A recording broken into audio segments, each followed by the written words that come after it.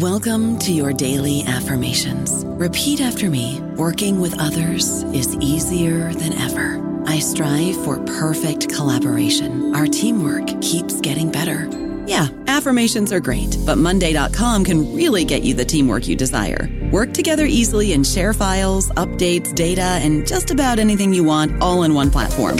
Affirm yes to start, or tap the banner to go to Monday.com. With Lucky Land Slots, you can get lucky just about anywhere. Dearly beloved, we are gathered here today to... Has anyone seen the bride and groom? Sorry, we're here. We were getting lucky in the limo and we lost track of time. No, Lucky Land Casino, with cash prizes that add up quicker than a guest registry. In that case, I pronounce you lucky. Play for free at LuckyLandSlots.com. Daily bonuses are waiting. No purchase necessary. Void where prohibited by law. 18+. Terms and conditions apply. See website for details. Hello, everybody. This is Marshall Poe. I'm the editor of the New Books Network, and I'd like to tell you that we have a new and improved website. It has two new features that we think you'll love. One of them is a vastly improved search engine, so that when you type in keywords, you'll get a bunch of episodes really quick. The other is the ability to create a listener account. And in that listener account, you can save episodes for later listening. So you can create a kind of listening list. We think these features are neat and we think you'll enjoy them. Please visit the site today. Welcome to the New Books Network. Hello, everyone, and welcome to World Christianity in New Books Network. This podcast is for those who would like to explore the expansive discourse on world Christianity as a global phenomenon and as an emerging field that examines Christianity's cross-cultural, diasporic, and transnational manifestations by paying close attention to the underrepresented and marginalized expressions of the Christian faith in the global South. Thank you for joining me today. I'm very excited to share this interview with you all. I'm your host, Byung-Ho Choi from Princeton Theological Seminary. South Asia's Christians between Hindu and Muslim, written by Chandra Mallampalli and published by Oxford University Press in 2023, is a broad, accessible overview of South Asian Christianity which takes heed of stories of South Asia's Christians and shows how their faith has been shaped by Christians' locations between Hindus and Muslims. Chandra Mallampalli begins with a discussion of South India's ancient Thomas Christian tradition, which interacted with West Asia's Persian Christians and thrived for centuries alongside their Hindu and Muslim neighbors. He then underscores the efforts of Roman Catholic and Protestant missionaries to understand South Asian societies for purposes of conversion. The publication of books and tracts about their religions, interreligious debates, and aggressive preaching were central to these endeavors, but rarely succeeded in yielding converts. Instead, they played an important role in producing a climate of religious competition, which ultimately marginalized Christians in Hindu, Muslim, and Buddhist majority countries of post-colonial South Asia. Ironically, the greatest response to Christianity came from poor and oppressed Dalit and tribal communities who were largely indifferent to missionary rhetoric. Their mass conversions, poetry, theology, and an embrace of Pentecostalism are essential for understanding South Asian Christianity and its place within world Christianity today. Over the course of our conversation, we'll take a closer look at this important work and how this book sets out to make a significant contribution to scholars and students of world Christianity. To learn more about these issues and more, please stay tuned, and we hope you enjoy the book and our conversation as well. Today, we are privileged to talk with Chandra Mallampalli, the author of South Asia's Christians Between Hindu and Muslim. Chandra Mallampalli is professor of history at Westmont College, where he holds the Fletcher Jones Chair of the Social Sciences. His scholarship and teaching span the fields of modern South India, British Empire, world history, and world Christianity. Prior to earning his PhD, Chandra studied theology and worked as a journalist in South Asia as well. Chandra is also the author of numerous books and peer-reviewed journal articles, which examines the intersection of religion, law, and society in colonial South India. And to mention some of Chandra's publication, he has written A Muslim Conspiracy in British India, Politics and Paranoia in the Early 19th Century Deccan, published by Cambridge University Press in 2017, Race, Religion, and Law in Colonial India, published by Cambridge University Press in 2011, Christians and Public Life in Colonial South India, published by Routledge Curzon in 2004, and a journal article titled A Fondness for Military Display, Conquest, and Intrigue in South India during the First Anglo-Afghan War, 1839 to 1840, published in the Journal of Asian Studies in 2018. In 2021-2022, Chandra was also an inaugural Young Visiting Scholar of World Christianity at Harvard Divinity School, where he taught seminars on religious conversion in South Asia and world Christianity. So welcome, Dr. Mallampalli, to New Books in World Christianity. And thank you so much for taking the time today to talk about your book. Thanks for having me. Thank you. As we begin, I would like to first say congratulations, Dr. Mallampalli, for publishing this very cutting-edge work. If I'm not mistaken, I believe that this book is hot off the press, and our listeners will be able to have access to your book right away. And I also believe that this is your fourth single-authored monograph. Am I correct, Dr. Mallampalli? That is correct. I'm a sucker for punishment. Well, once again, my sincere congratulations on this new book. Before we dive into the contents of your book, I think it'll be great if we can start off today's conversation by learning more about you. So Dr. Mallampalli, do you mind saying a few words about yourself? That is, where you grew up, where you did your PhD, and how you became interested in your field of study. And in your answer, do please feel free to mention any influential interlocutors that have, shaped your academic journey. Yes, well, thanks so much. I am the youngest child of four siblings. My parents are immigrants from South India, from the Telugu-speaking state of Andhra Pradesh. They came to the United States in the late 50s, and we settled in Wisconsin. So I grew up in Wisconsin. I eventually did my my doctoral work at the University of Wisconsin-Madison, where I studied under Robert Frickenberg, who is an outstanding scholar of Indian Christianity. I was a project assistant for Bob Frickenberg for his project on Christianity in India since 1500.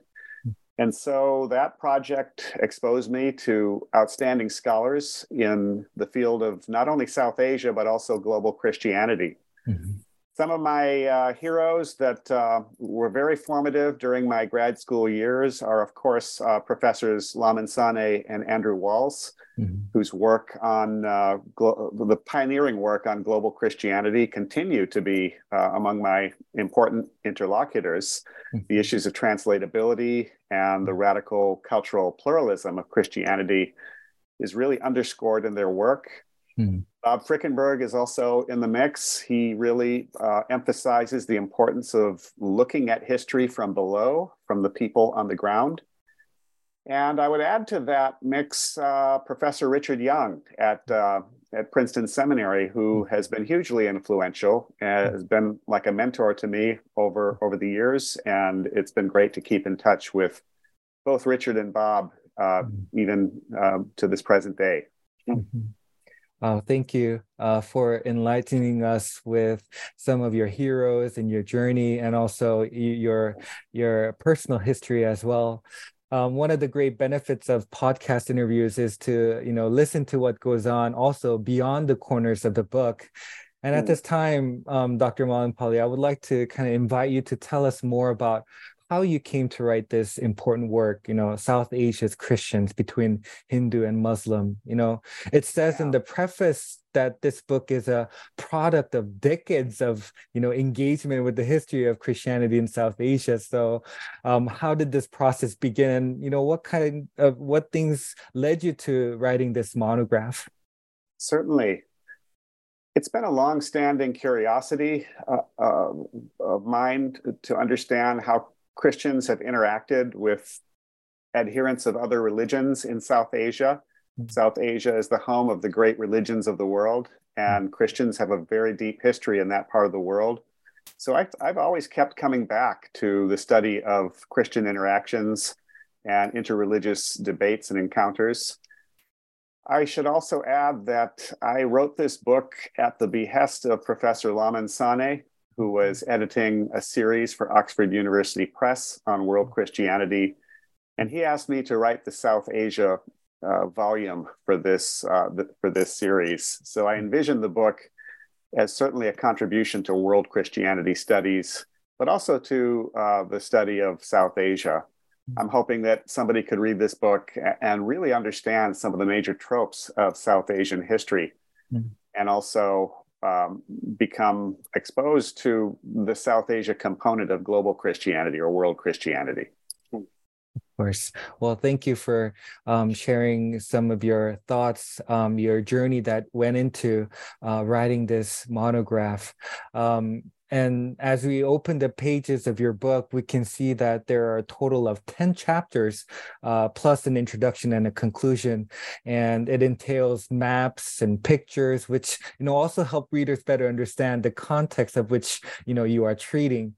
And just to quickly point out for our listeners, this book also includes an extensive 22-page bibliography at the end, which I hope our listeners can take note of. And, it will be an incredible resource for further studies, in regards to Christians in South Asia.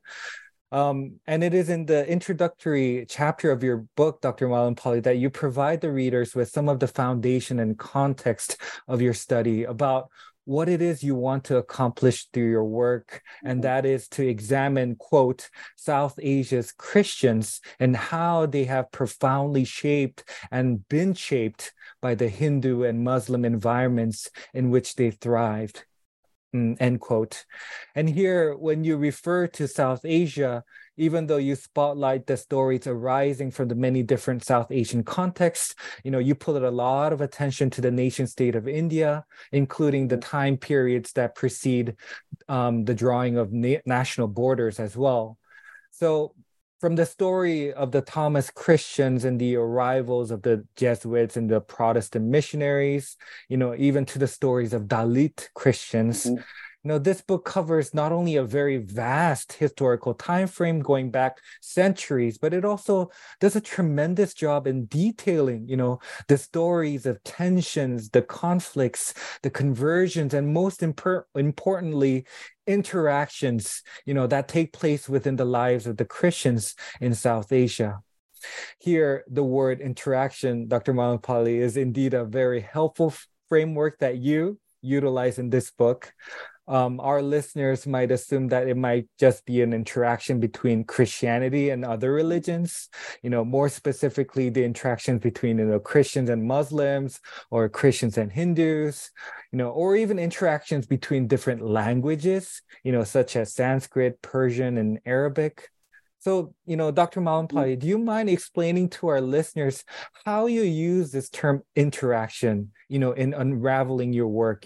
What do you wish to highlight when you refer to this word interaction that is very, specific to this piece, to this work? Wow, well, what an excellent question, and thanks so much for reading the introduction of my book so attentively. When I talk about interaction, first thing I'm referring to is the geography of South Asia, especially the Indian subcontinent, which extends into the Indian Ocean.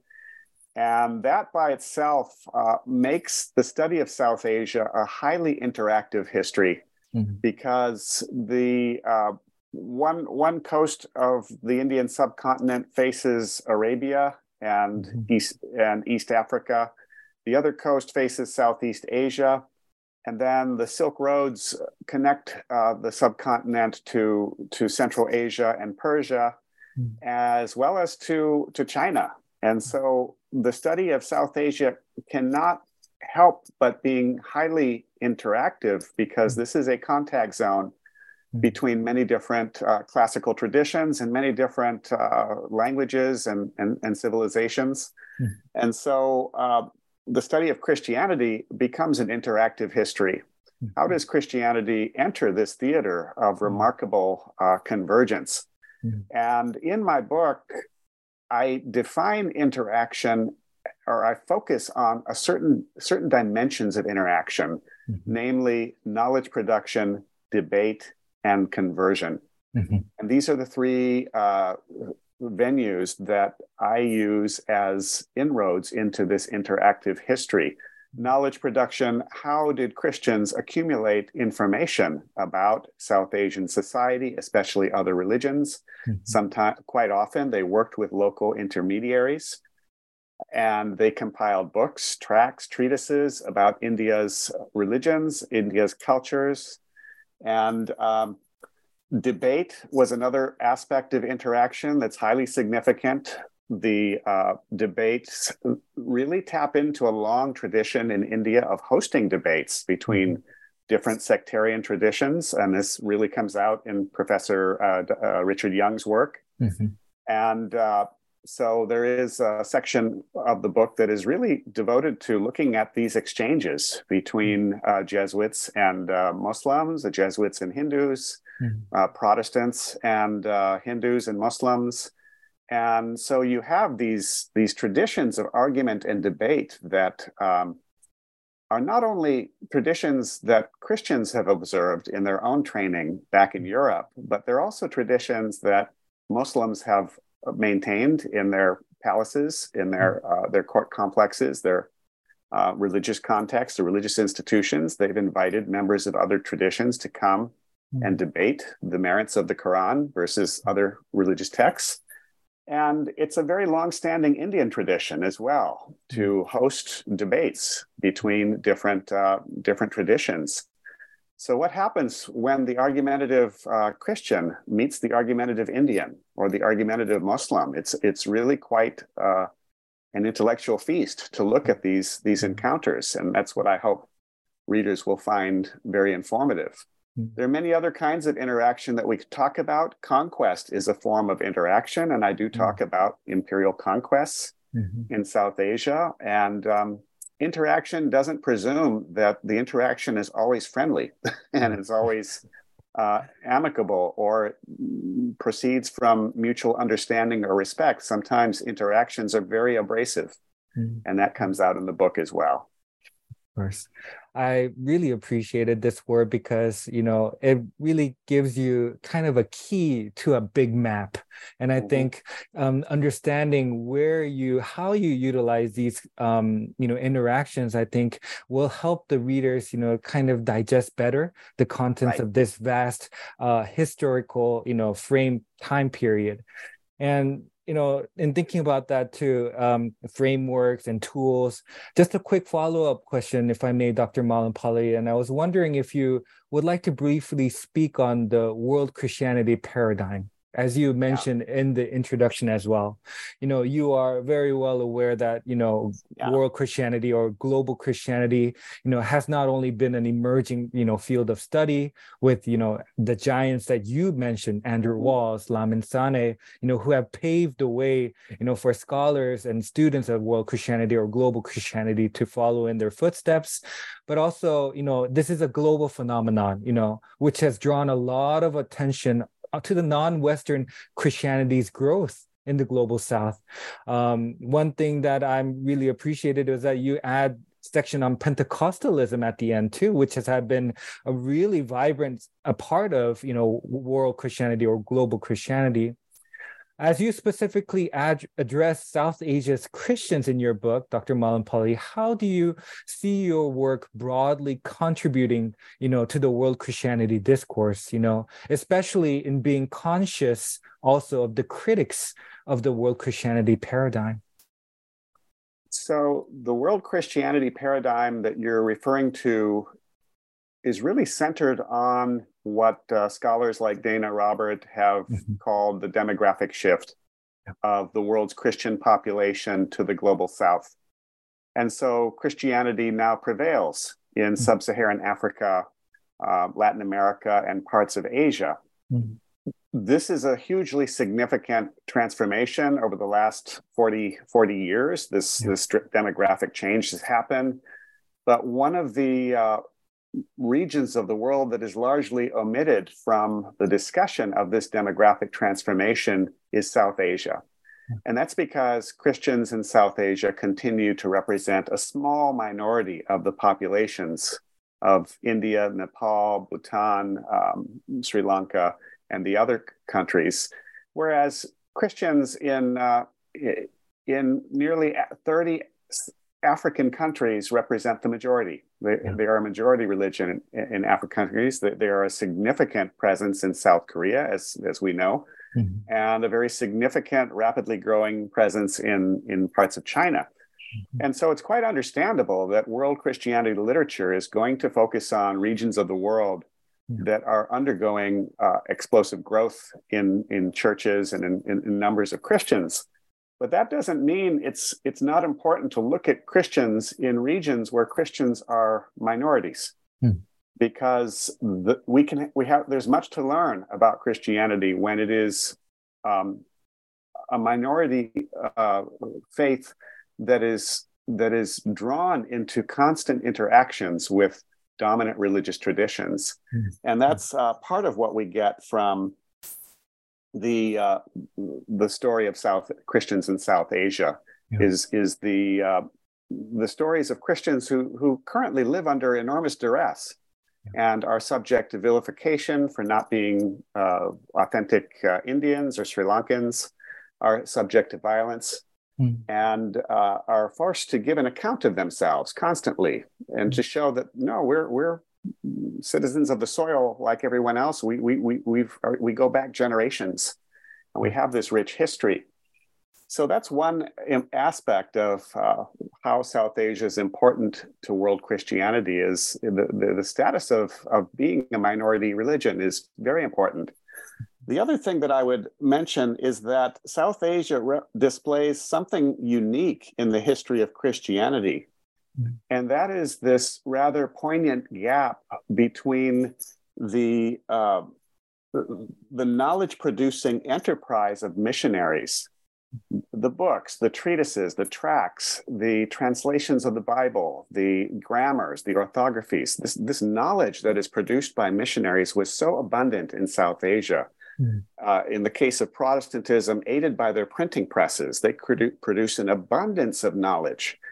And not to mention their educational institutions, the schools that were established to draw the educated classes primarily of India to these schools in order to turn them into Christians. But this knowledge-producing apparatus was not largely instrumental in producing Christians. The vast majority of Christians in South Asia come from highly oppressed and marginal groups of people. And these people would have benefited from Bible translations, no question about it. Bible translations and the process of translating the message, as Sane has written about, is very applicable to Northeast India and the peoples of Nagaland, Mizoram, and other places. But by and large, most Dalits, these are people that were formerly referred to as untouchables, were largely indifferent to Alexander Duff's treatise on the errors of Hinduism or the mistakes of the Quran. That's not why Dalits became Christians, because they read these big treatises. That knowledge-producing apparatus was epistemologically in a very different place from where most people who became Christians were. And that is something that needs to be looked at very carefully in world Christianity studies, is how the mental mapping, the imagination of the West, there is a rupture between that mapping and the actual people. The last thing I would say about the world Christianity paradigm is that there was explosive conversion in South Asia, in the mass movements of conversion that actually go back 100 and 150 years.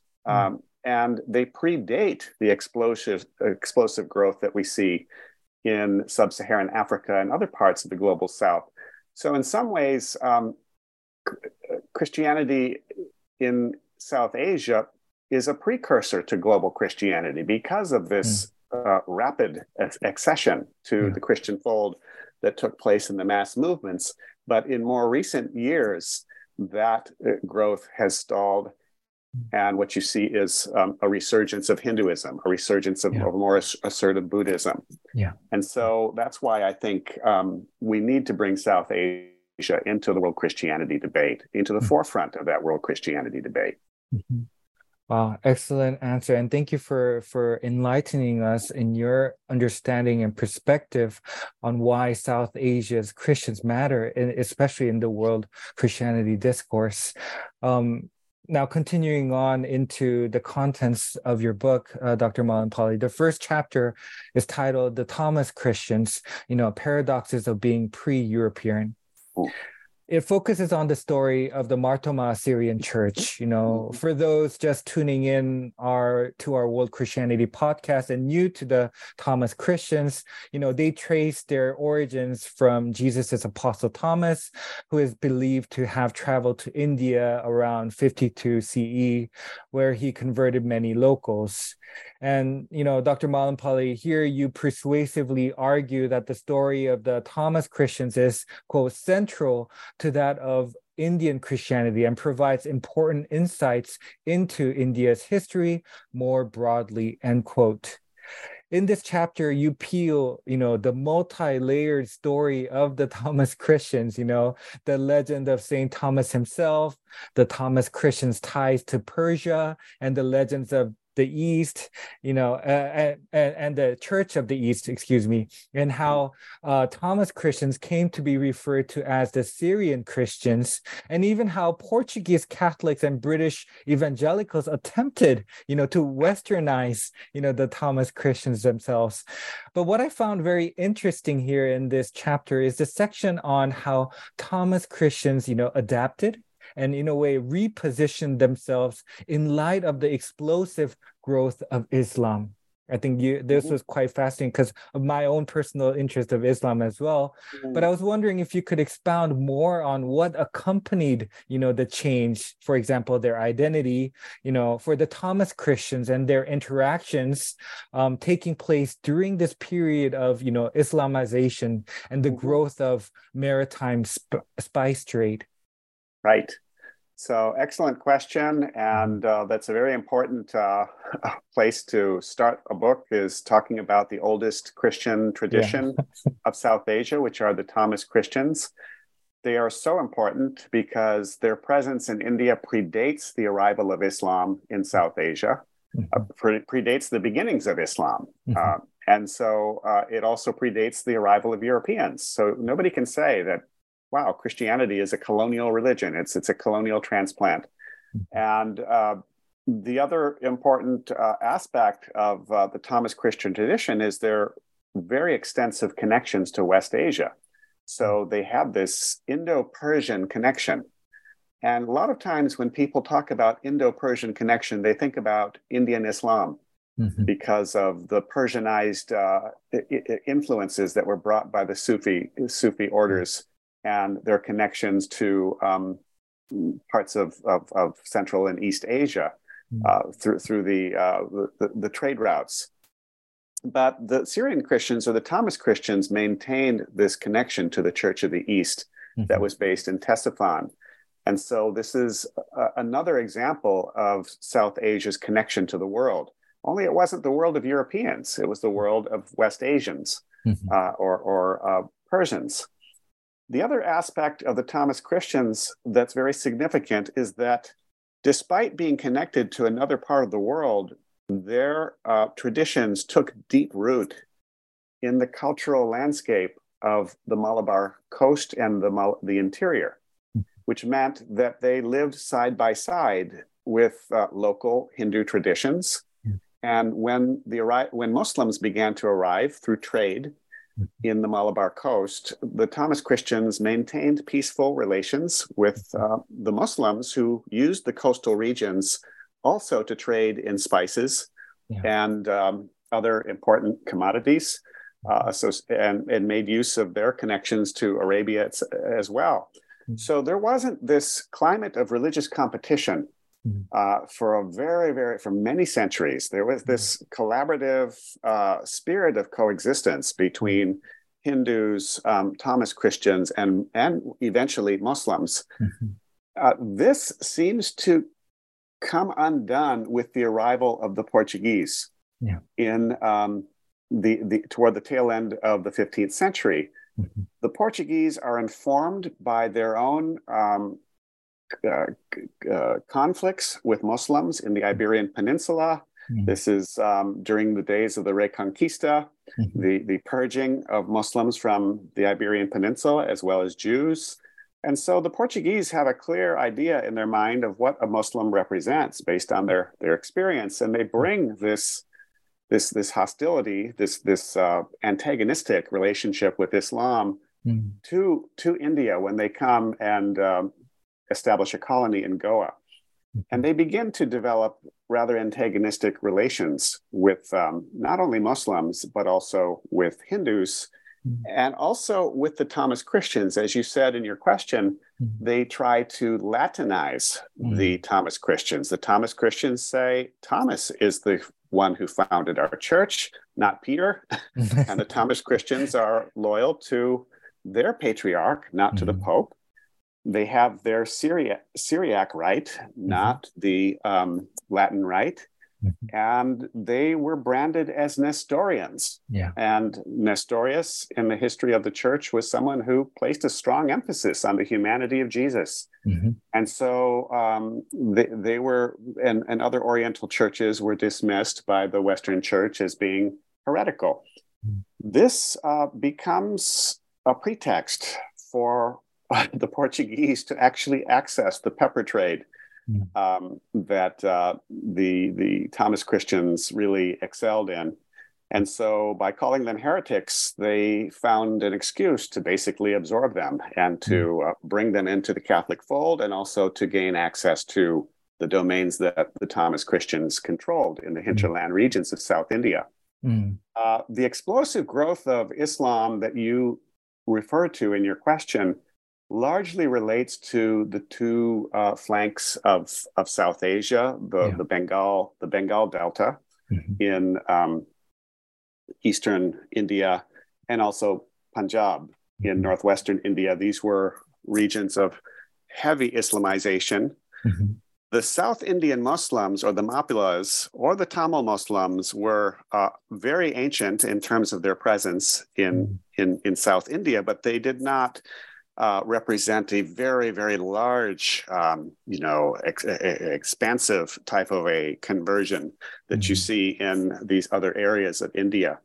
So the relations between the Thomas Christians and the Mappilas were largely, they shared this common landscape. It's a scholar named Susan Bailey talks about saints, goddesses, and kings, and how Christians and Muslims largely adapted to a culture that was very, very shared, a belief in the powers of holy men who had the powers to heal, the inclination to establish shrines to these renowned saints, and the importance of religious sites and pilgrimages and relics, whether they are sacred crosses or whatever it might be.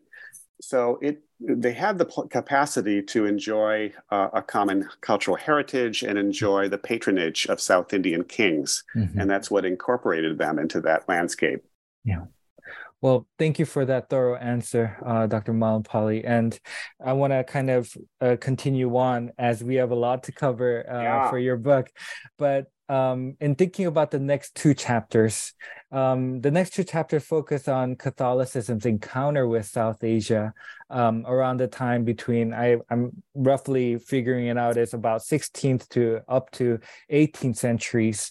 And chapter 2 prioritizes the story of the Jesuit mission to the court of the Mughals, the Islamicate empire that ruled India, for several years, and its emperor, Jalal al-Din Muhammad Akbar, whom the Jesuits tried, arduously to convert to Christianity. Here we catch a glimpse of what I think you referred in the introductory question that I asked about, the form of those interreligious interactions, or to be more frank, the vigorous debates taking place between, the Jesuit missionaries and the mullahs. And in chapter 3 as well, centers on how the Roman Catholic Church has adapted to the social context of South India, exploring its nature and extent, and how Catholics became more incorporated into a cultural fabric shared with Hindus and Muslims. Even though there are many things we can talk about within these two chapters, what I found rather fascinating was the issue regarding cultural accommodation. That is really a hot issue when we talk about Catholic missions as well. And in chapter 3, you draw the reader's attention to Roberto di Nobili and his missionary strategy, which really puts this issue of cultural accommodation at the center stage. So Dr. Mallampalli, for our future readers who might not yet be familiar with Nobili, or this concept of cultural accommodation, do you mind explaining who he was, his missionary strategy, and, some of the pushback he received, not only from outside, but even within the other Catholics, during this time period? Nobili was a Jesuit missionary to a region of South India called Madurai, the founder of the Madurai mission. He was from an elite Italian background, and he came to South India and developed a principle called accommodatio, or accommodation. Mm-hmm. And so when we talk about cultural adaptation among Catholics, there is the doctrine of cultural adaptation that was very influential in Jesuit approaches to China and to India. Oh, right. And it is reflected in de Nobili assuming the clothing and the posture and the gestures of Brahmins in his interactions with South Indian Brahmins, the members of the priestly caste. So de Nobili believed that you had to be all things to all people in order to win the few. Yeah. And he tried to transform himself into a Brahmin. He even presented himself as somebody who was from the Brahmin caste in Italy, of all things, and that so that he would be heard by this elite group. And he had a trickle-down notion of Christianization, that if you Christianize the Brahmins, it will have a broader impact. But there's another type of adaptation that has really nothing to do with de Nobili's doctrine of accommodation. And that's the adaptation that happens naturally when there is no colonizing force that's creating a straitjacket for Christianization. And so it's kind of like the force of gravity. It pulls objects to the ground. Yeah. And so there is this cultural gravity in South Asia that makes anything that comes to South Asia adapt to the culture. And so the farther Jesuits and other religious orders were from the colonial capital at Goa, the more adaptive Christianity became. It just became absorbed and accommodated into different forms. It enjoyed the backing of South Indian kings. The Christians were able to perform their public festivals in the ways that Hindus and other traditions perform their public festivals. And so there wasn't a strong sense of difference. So these are the different examples of how accommodation takes place. Some of it takes place through this formal doctrine, and it actually creates quite a controversy within the ranks of Catholicism. Are they adapting too much? And are they crossing over too much to the point of compromising Catholic doctrine? And this becomes an ongoing tension in the history of the church in South India. I don't know about you, but I'm very busy and I don't have a lot of time to cook. That's why I subscribe to Factor. Eating better is easy with Factor's delicious, ready-to-eat meals. Every fresh, never frozen meal is chef-crafted, dietitian approved, and ready to go in just 2 minutes. You'll have over 35 different options to choose from every week, including Calorie Smart, Protein Plus, and Keto. These are 2-minute meals. Factor meals are ready to eat and heat, so there's no prepping, cooking, or cleanup needed. They're flexible for your schedule. Get as much or as little as you need by choosing your meals every week. Factor is the perfect solution if you're looking for fast, premium options with no cooking required. Sign up and save. We've done the math, and this is important. Factor is less expensive than takeout, and every meal is dietitian approved to be nutritious and delicious. Head to factormeals.com/NBN50 and use code NBN50 to get 50% off. That's code NBN50 at factormeals.com/NBN50 to get 50% off. Well, thank you for that detailed answer. And in building on the notion now of interaction, which you covered earlier in our conversation, in chapter 4 titled "Early European Encounters with India's Hindus and Muslims," we shift gears now and witness the Protestant interactions with South Asia. We just saw Catholics, but now we see the Protestant interactions here. You seek to unpack the religious dimension, one that which involves early modern European involvement in South Asia and how they perceive the religions found in India. And I think what you seek to argue in this chapter is that, missionaries were not just mere extensions of European empires, but to shed light on an overlooked element, one that which, shows that the agendas of missionaries and colonialism were not always, in agreement. If you look at world Christianity history, there are cases like this, in various contexts. But in doing so, Dr. Mallampalli, you bring into the limelight a German pietist missionary to South India by the name of Bartholomäus Ziegenbalg, who worked as a missionary in the context of European expansion, but did so in ways that were non-imperial or anti-imperial. So would you tell us more about this figure, Bartholomäus Ziegenbalg, and the Tranquebar mission that you talk about? What was significant? Yeah, what was significant about Ziegenbalg and his work? Ziegenbalg is a hugely important figure in the history of missions in South Asia. And I would simply also refer the listeners to the work of Daniel J. Raj, who is really the pioneer of the study of Ziegenbalg and his work in South India. Ziegenbalg was the first Protestant missionary to India. He was deeply committed to knowledge production and accumulating knowledge of Tamil and the gods of South India. He was greatly admired by South Indians. In 2006, they commemorated the 300-year anniversary of Ziegenbalg and his arrival in India in Tamil Nadu. And this was a commemoration that was people of all religions came together to celebrate Ziegenbalg's legacy. They produced a stamp with Ziegenbalg's image on it that shows that there was something that everyone could admire about Ziegenbalg. And one of them is his deep devotion to the study of the Tamil language and his devotion to the study of Hinduism and his willingness to experience life in India like the common folk. He did not live in European quarters and, enjoy the niceties of colonial society. He lived with the poor, among the poor, and he learned Tamil from children, according to J. Raj's study. And so these aspects of Ziegenbalg greatly endeared him to the local population.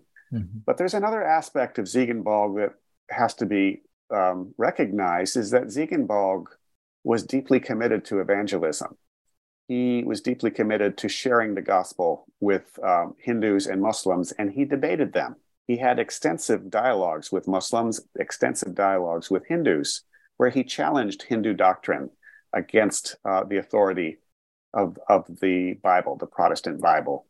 And he did the same thing with the Quran. So in that respect, Ziegenbalg shares some things in common with the Jesuits, who also debated and also accumulated knowledge. And he also shares something in common with the evangelical Protestants that came 100 years later, largely from England. But what makes him a little bit different from the others is that he did not have the relationship with imperial power that Protestants sometimes were perceived as having later on in connection to British rule or East India Company rule, and the Jesuits with the padroado, the royal patronage of the Portuguese. And so the fact that Ziegenbalg was thrown in prison by the Danish king, and that he did some time behind bars, that he was really feeling the brunt of colonialism, and it was plain to everybody, it really won people over. And he has a remarkable legacy in South India because of this. Well, thank you for that great answer and enlightening us about Ziegenbalg and his work and what he represents in regards to South Asia's Christianity. Now, the two subsequent chapters highlight the efforts of missionaries, to reach out to the elite, which entailed vehement, defenses of the Bible and rebuttals of other, religious scriptures. Now we see here the utilizations of print media, tracts, pamphlets, books, to not only push for the propagation of Christianity, but also being used as a medium to also push back against, Christian agenda by the adherents of other religions.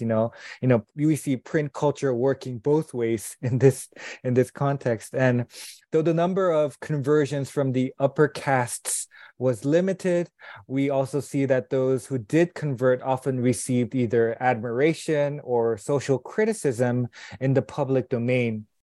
So for my next question, Dr. Mallampalli, I would like to focus on the latter part, that heed the significance of the high caste conversion.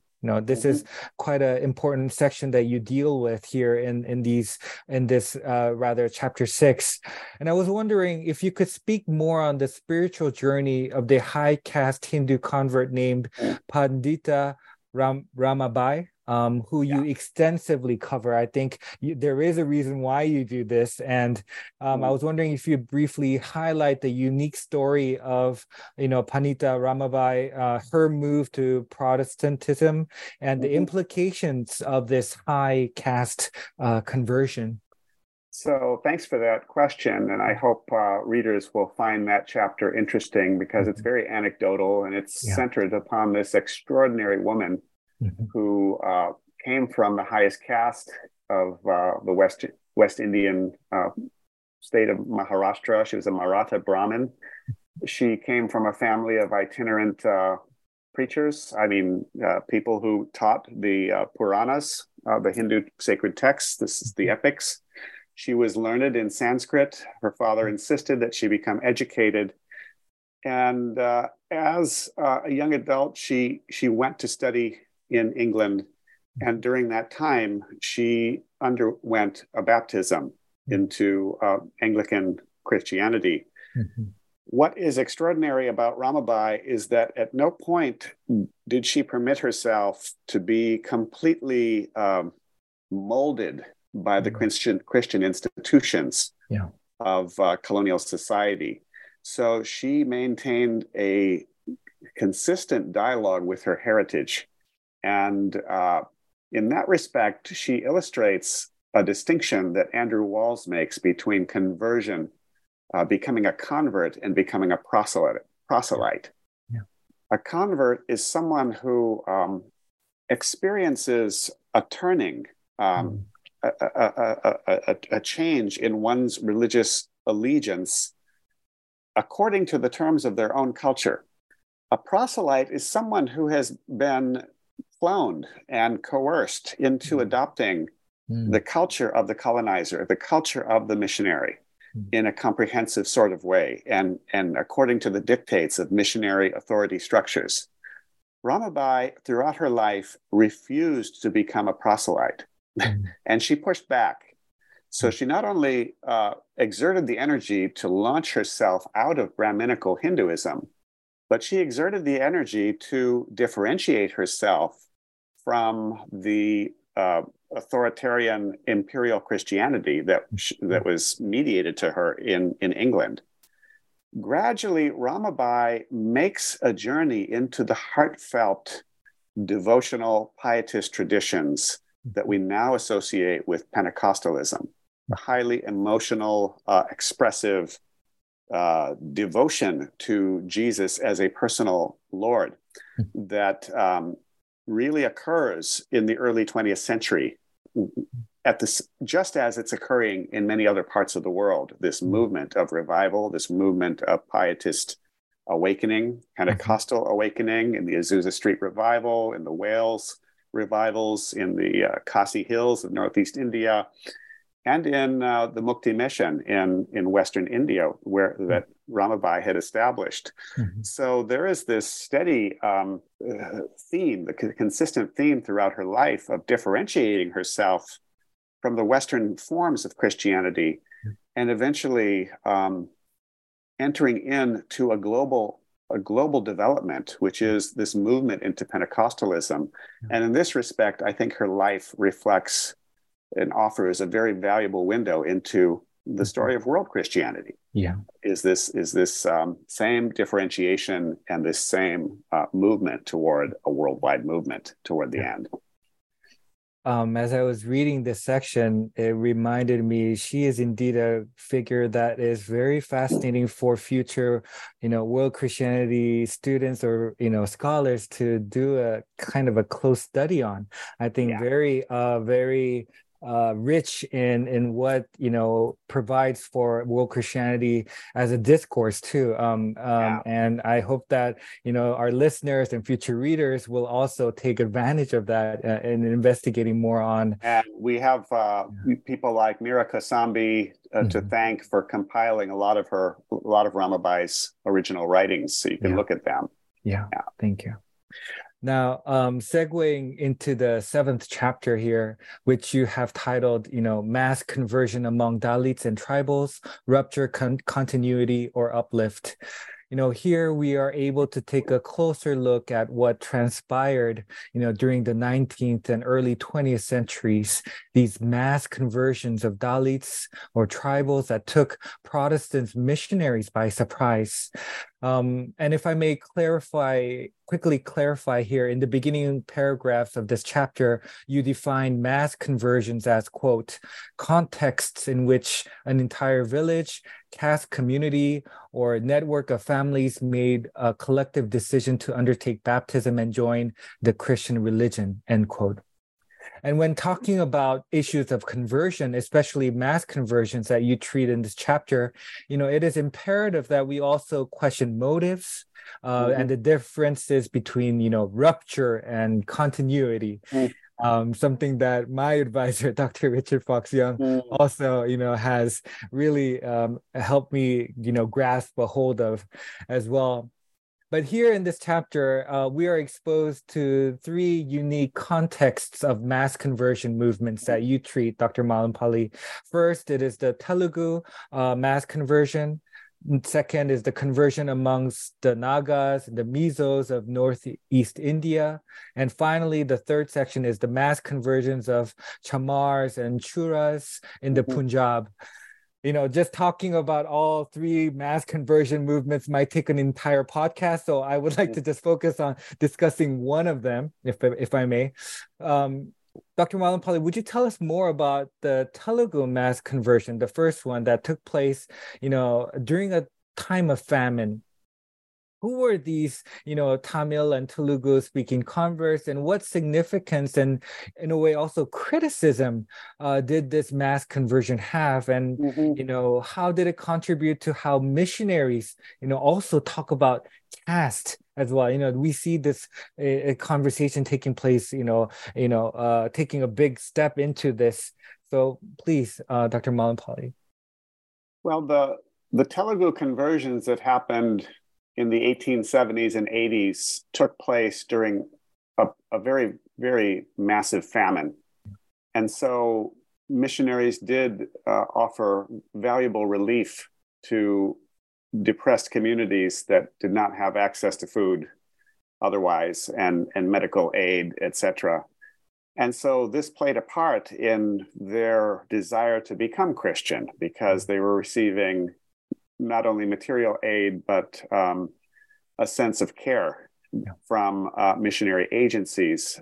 One of the important figures in this whole story that I pay attention to in that chapter is John Clow, the American missionary to Telugu country, who found a way of incorporating members of Madiga communities, Mala communities, into his work projects and into his missionary settings, where they received a lot of care. And it was pretty remarkable how he had a way of affirming them and not excluding them on the basis of their caste.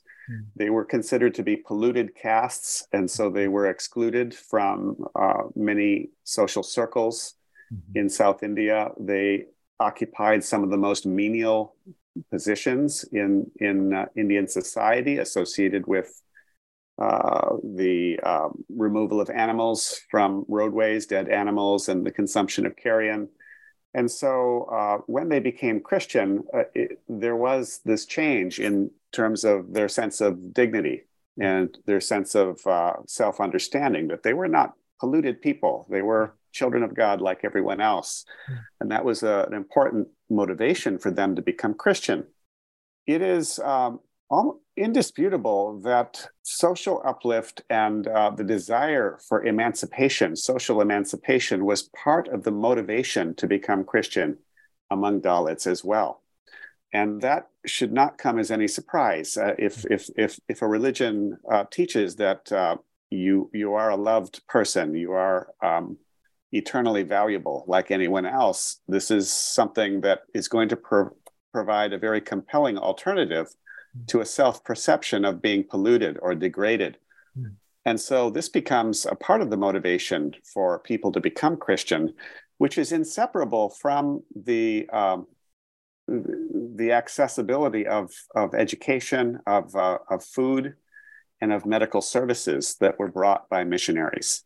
And this becomes a very controversial issue, especially among opponents of Christianity in India, that the incentives for becoming Christian are purely material, and that these are rice Christians, and they aren't authentic Christians. And so the question is, what constitutes authenticity when we're talking about the poorest of the poor, and why do we presume that authenticity does not that it precludes this material element that a religion can provide? And so this is a very timely issue in India today, with the laws that are being passed that outlaw conversions by inducement or by force or by fraud. This presumption that people are being offered jobs and money and education in exchange for changing their religion in this highly utilitarian way. And in the mass movements, it wasn't quite so crudely utilitarian. And people not only actively sought baptism, but they actively sought Christian instruction. And the other issue is that the missionary societies were so understaffed; they did not have enough trained people to meet this huge demand. And those are the stories that come out of that chapter. Thank you for that answer. In a way, building on this previous question on, this Dalit mass conversion, I wanted to direct my next question specifically on Dalit Christian theology. I know your book is not a theological exploration. However, I think you provide some vital information, concerning the contextual, the historical, and the social political pieces, that help readers get a better grasp on Dalit Christianity or Dalit theology. For our listeners who might be unfamiliar to Dalit theology, do you mind just briefly touching upon how Dalit Christian theology emerged, and what Dalit theology is committed to?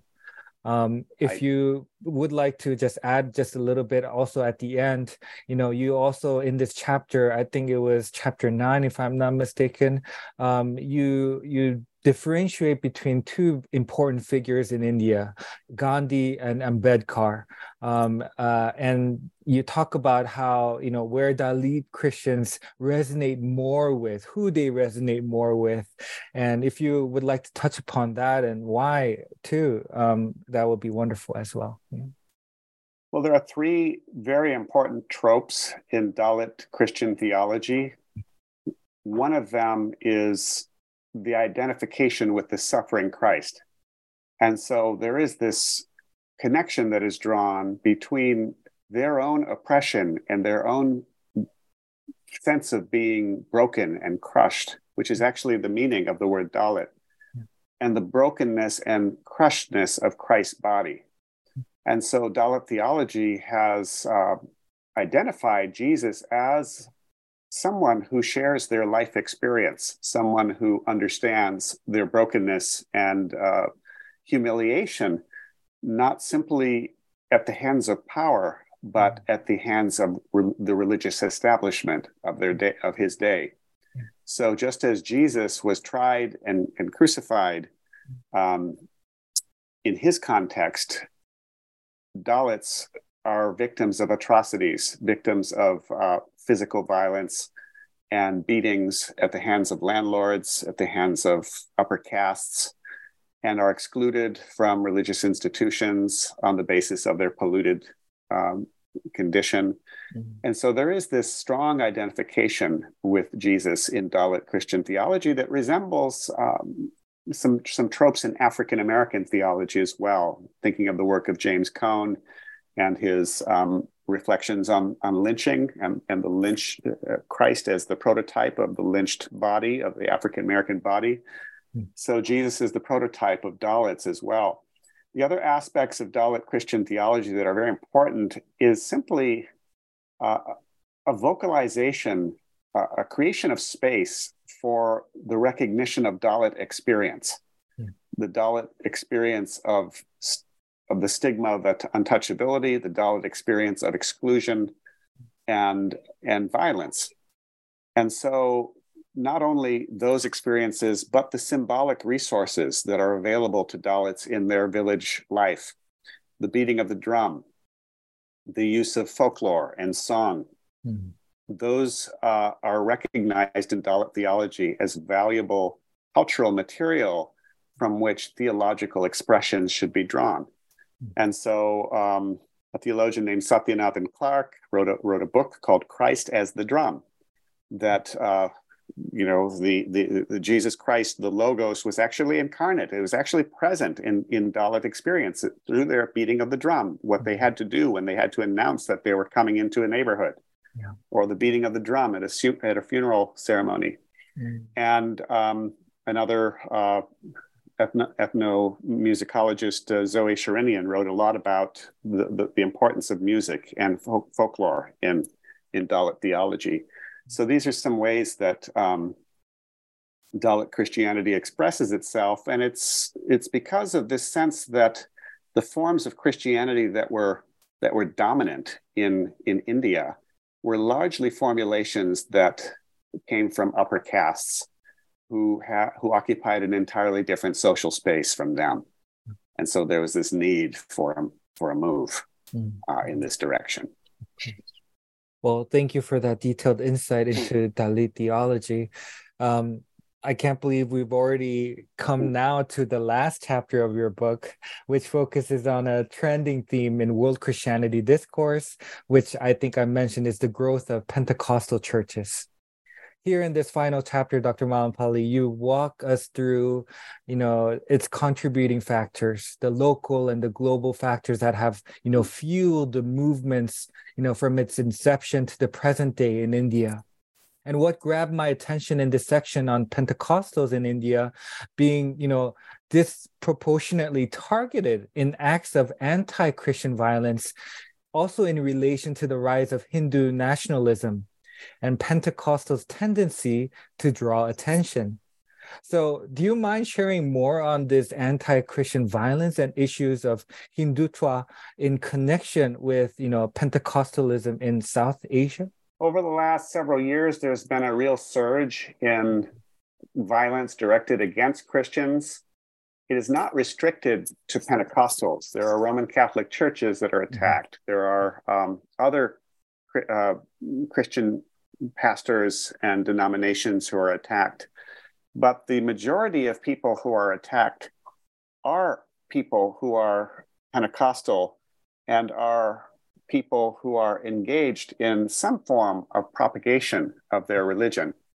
And Pentecostals are very committed to propagating Christianity through various means. But this is a particular time when a coalition of organizations in India is working hand in hand with the government of India in establishing India as a Hindu nation.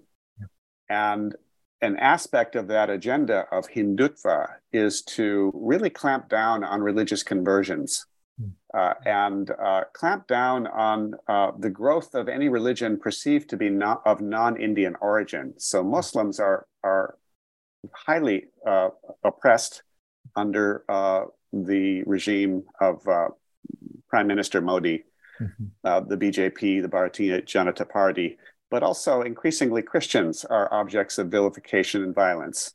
And Pentecostals are bearing the brunt of this violence. There are a couple of reasons why that have been offered, why Pentecostals are uniquely susceptible to these attacks. One of them, which is developed in a recent study by Chad Bowman, is that Pentecostals are attacked because of what he calls their rhetoric of rupture, that they emphasize the radical difference between being a Christian and being a part of their former religion. And so Pentecostals, he claims, engage in direct attacks of other religions and understand their posture toward Indian society as one of spiritual warfare and warfare against demonic forces. Another reason, though, why Pentecostals are attacked is very different from this. And it's what I suggest is a more dominant, a more pervasive pattern. And that is that Pentecostals are attacked because they actually attract. They attract people to their movement because they offer a set of goods that are reached for by many different classes of Indians, a sense of belonging, a sense of warmth and acceptance, a sense of celebration in worship that is very positive. It's a very positive energy. And so you do have a deep resentment of the potential for demographic growth. People don't grow by attacking other religions. And I've been to many, many Pentecostal services in the state of Kerala. I'm not from Kerala, but I did ethnographic work in Kerala. I visited it many times, visited many Pentecostal churches. On no occasion have I heard a pastor having the audacity to attack Hinduism or attack any aspect of another religion. It was some exposition of a biblical passage and some declaration of the power of Jesus over the demonic realm. And what's also important to note is that Pentecostalism actually shares quite a bit in common with village Hinduism. There is this belief in the demonic realm that is very real. It affects human health. It affects human happiness. And so there isn't a rupture with village Hinduism. There is a streamlining of Pentecostalism with village Hinduism and the demonology of village Hinduism. Only the difference is that Pentecostals say Jesus is supreme over the demonic realm and has the capacity to deliver people from spirits that affect family life and affect personal health. And so this is a very important distinction to be made between Pentecostals and the 19th century evangelicals who did attack other religions in this formal, explicit sort of way and were guided by rational, critical approaches to religion. And so this becomes a very, very important dynamic to observe, that Pentecostalism is growing in the global South, just as Hindu nationalism is asserting itself in these very, very poignant and aggressive ways. And that's talked about in chapter 10. Of course. And thank you for that detailed answer, Dr. Mallampalli. I think just by our conversations today alone, in this brief 60 minutes, I think our listeners are, exposed to a wide richness of resources and topics that, we just have, I think, hopefully just touch a glimpse of within your book. And I hope our future readers can, dive into your work and also use the extensive resources that you provide at the end by the bibliography to do further research regarding South Asia's Christianity. As we end today's interview, Dr. Mallampalli, there is one final question that I would like to ask my guests, and that is, do you mind sharing with us about your current and future projects and what you hope to work on so that our listeners can continue to follow up and update on your work and, continue to read more about what you write as well? Well, that's a great question. I wish I could just say I'm taking a break for a while, because that last book was quite a load off my back.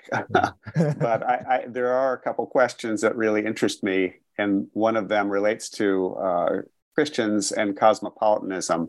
Mm-hmm. In what sense do Christian theologies and Christian rituals enable a capacity for world citizenship and engagement with the world around us? And in what sense do theologies promote closure and rigid boundaries and a culture war paradigm for relating to the other?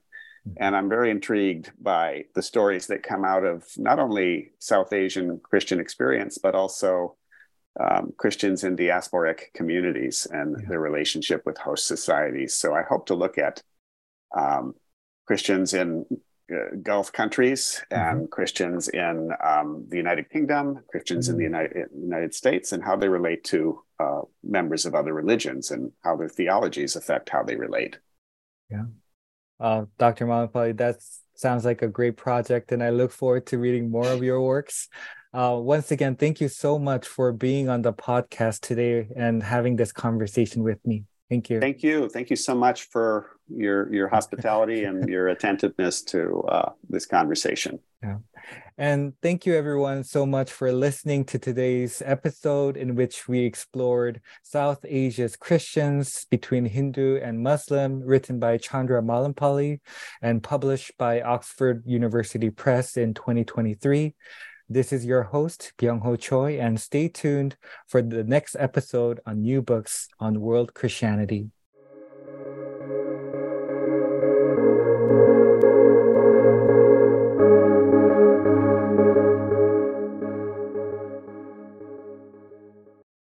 Hello, it is Ryan, and we could all use an extra bright spot in our day, couldn't we? Just to make up for things like sitting in traffic, doing the dishes, counting your steps, all the mundane stuff. That is why I'm such a big fan of Chumba Casino. Chumba Casino has all your favorite social casino-style games that you can play for free anytime, anywhere with daily bonuses. That should brighten your day a little. Actually, a lot. So sign up now at ChumbaCasino.com. That's ChumbaCasino.com. No purchase necessary. VGW Group. Void where prohibited by law. See terms and conditions. 18+.